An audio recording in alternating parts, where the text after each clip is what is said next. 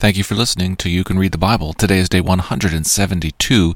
We finished the Gospel of Luke today, reading chapters 23 and 24. Your hosts are Dave Moore and Emily Moore, no relation. This is the Daily Reader for day 172, Luke chapters 23 and 24. Are you the only visitor to Jerusalem who does not know the things that have happened here in these days? Concerning Jesus of Nazareth, a man who was a prophet, mighty in deed and word, before God and all the people, and how our chief priests and rulers delivered him up to be condemned to death, and crucified him. Moreover, some women of our company amazed us. They were at the tomb early in the morning, and when they did not find his body, they came back, saying that they had seen a vision of angels, who said that he was alive. On the road to Emmaus, two of Jesus' followers are incredulous that their new companion has no idea about Jesus, the trial, and the cross. Luke's gospel has been filled with mystery and intrigue, and he holds the veil tightly shut as the minds of the disciples, until the very end. The trial that Luke paints for us is a portrait of such confusion that it can lead to only one conclusion that Jesus' followers had already determined that Jesus was unjustly convicted. Multiple parties, the chief priests, the Roman governor, and even Herod, the ruler of Galilee, refused to make a decision about Jesus, yet none of them are willing to defend him either. They all do just enough to distance themselves from any real responsibility, while allowing Jesus' fate to be sealed. The scene moves from the chief priest's house, to the governor's, to Herod's Jerusalem residence, and back again, and finally, to execution. Parties that have done combat over Jesus' position and authority do so even now, at the foot of the cross. Only the centurion has clarity.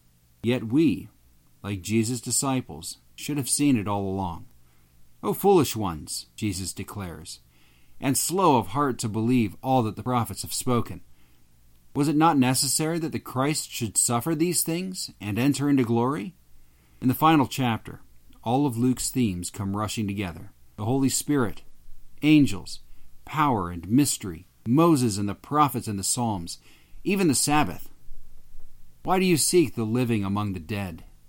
He is not here, but has risen. Our verse for this week is Romans 8:38 and 39.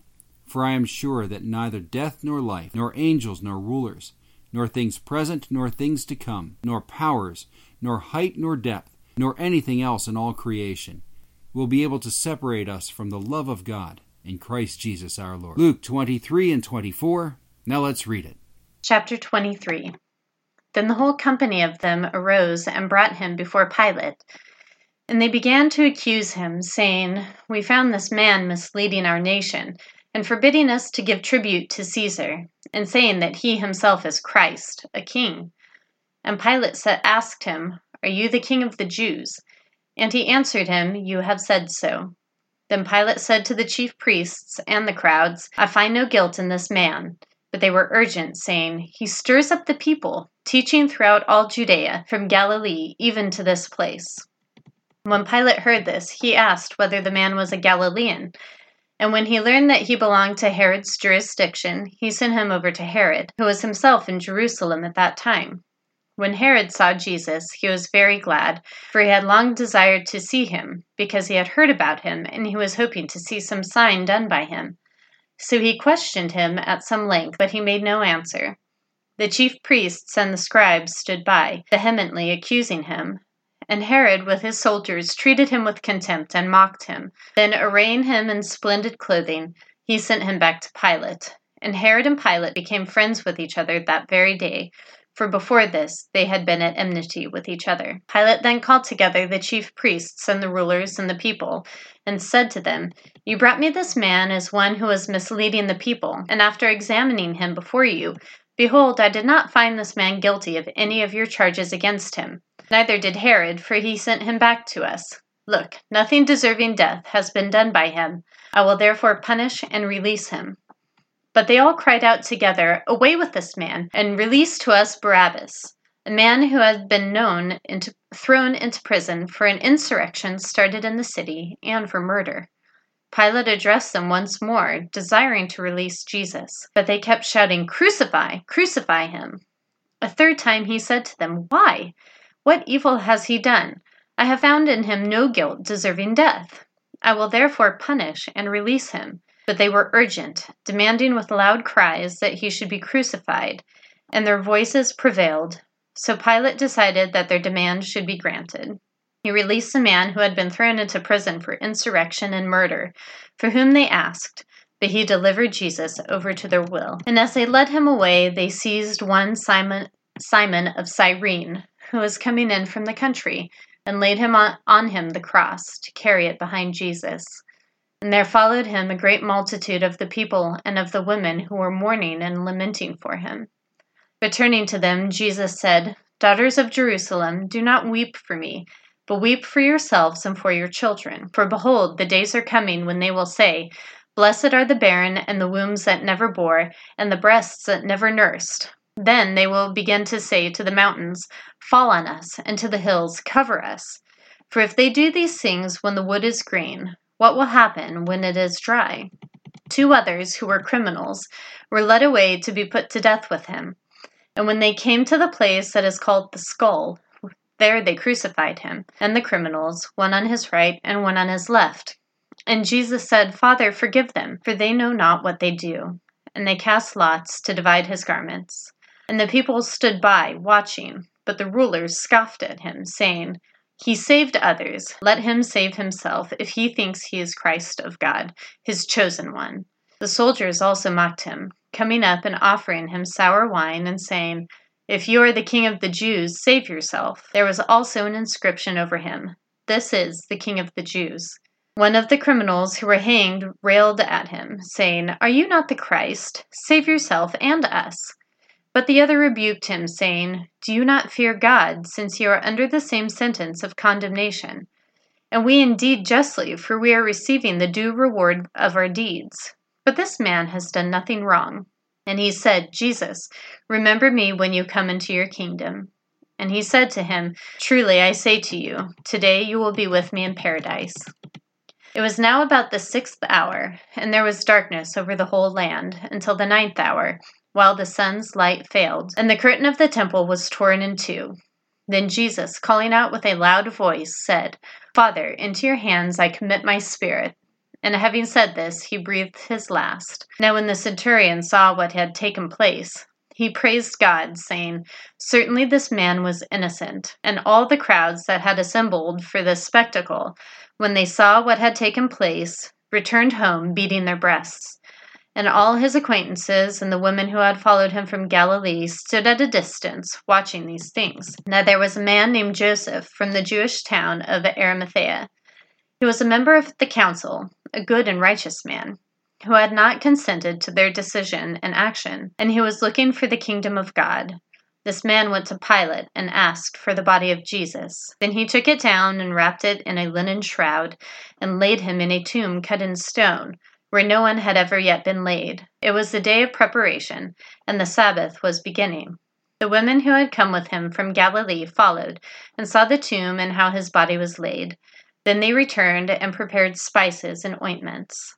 On the Sabbath they rested, according to the commandment. Chapter 24.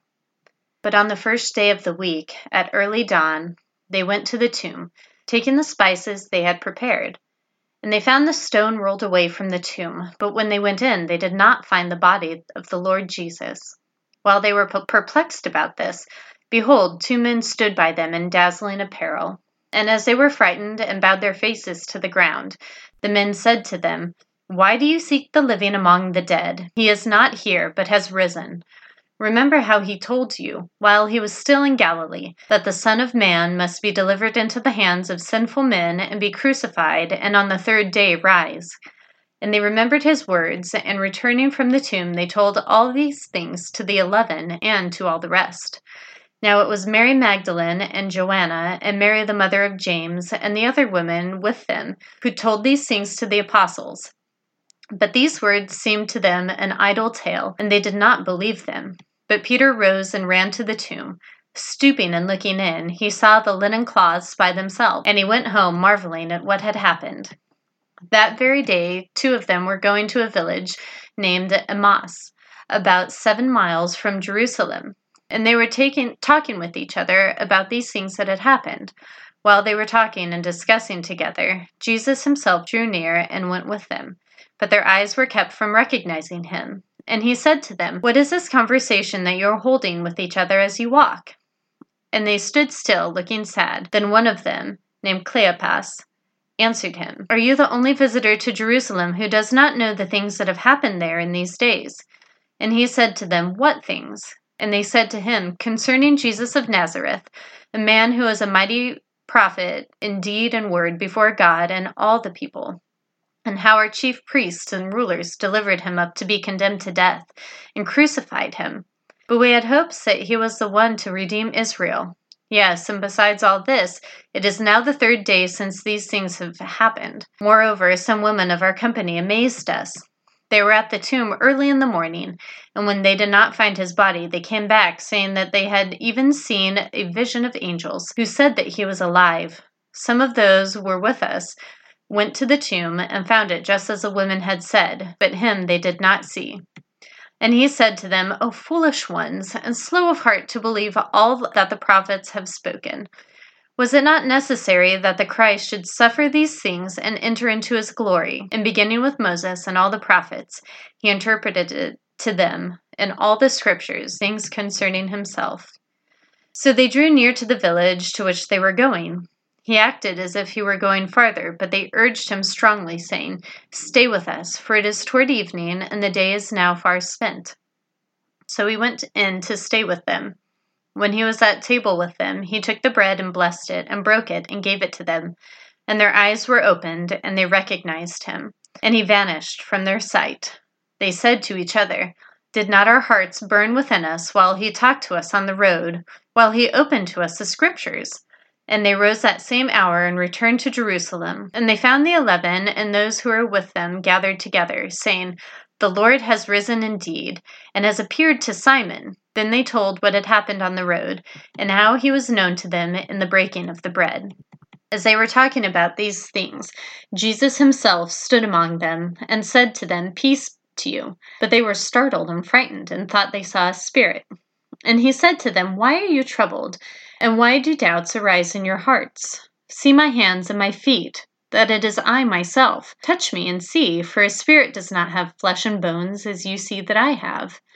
And when he had said this, he showed them his hands and his feet. And while they still disbelieved for joy and were marveling, he said to them, Have you anything here to eat? And they gave him a piece of broiled fish, and he took it and ate before them. Then he said to them, These are my words that I spoke to you while I was still with you, that everything written about me in the law of Moses and the prophets and the Psalms must be fulfilled. Then he opened their minds to understand the scriptures, and said to them, Thus it is written, that the Christ should suffer, and on the 3rd day rise from the dead, and that the repentance for the forgiveness of sins should be proclaimed in his name to all nations, beginning from Jerusalem.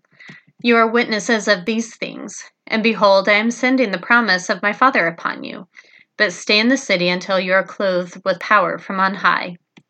And he led them out as far as Bethany, and lifting up his hands, he blessed them. While he blessed them, he parted from them and was carried up to heaven. And they worshipped him and returned to Jerusalem with great joy, and were continually in the temple, blessing God. Thank you for listening to You Can Read the Bible.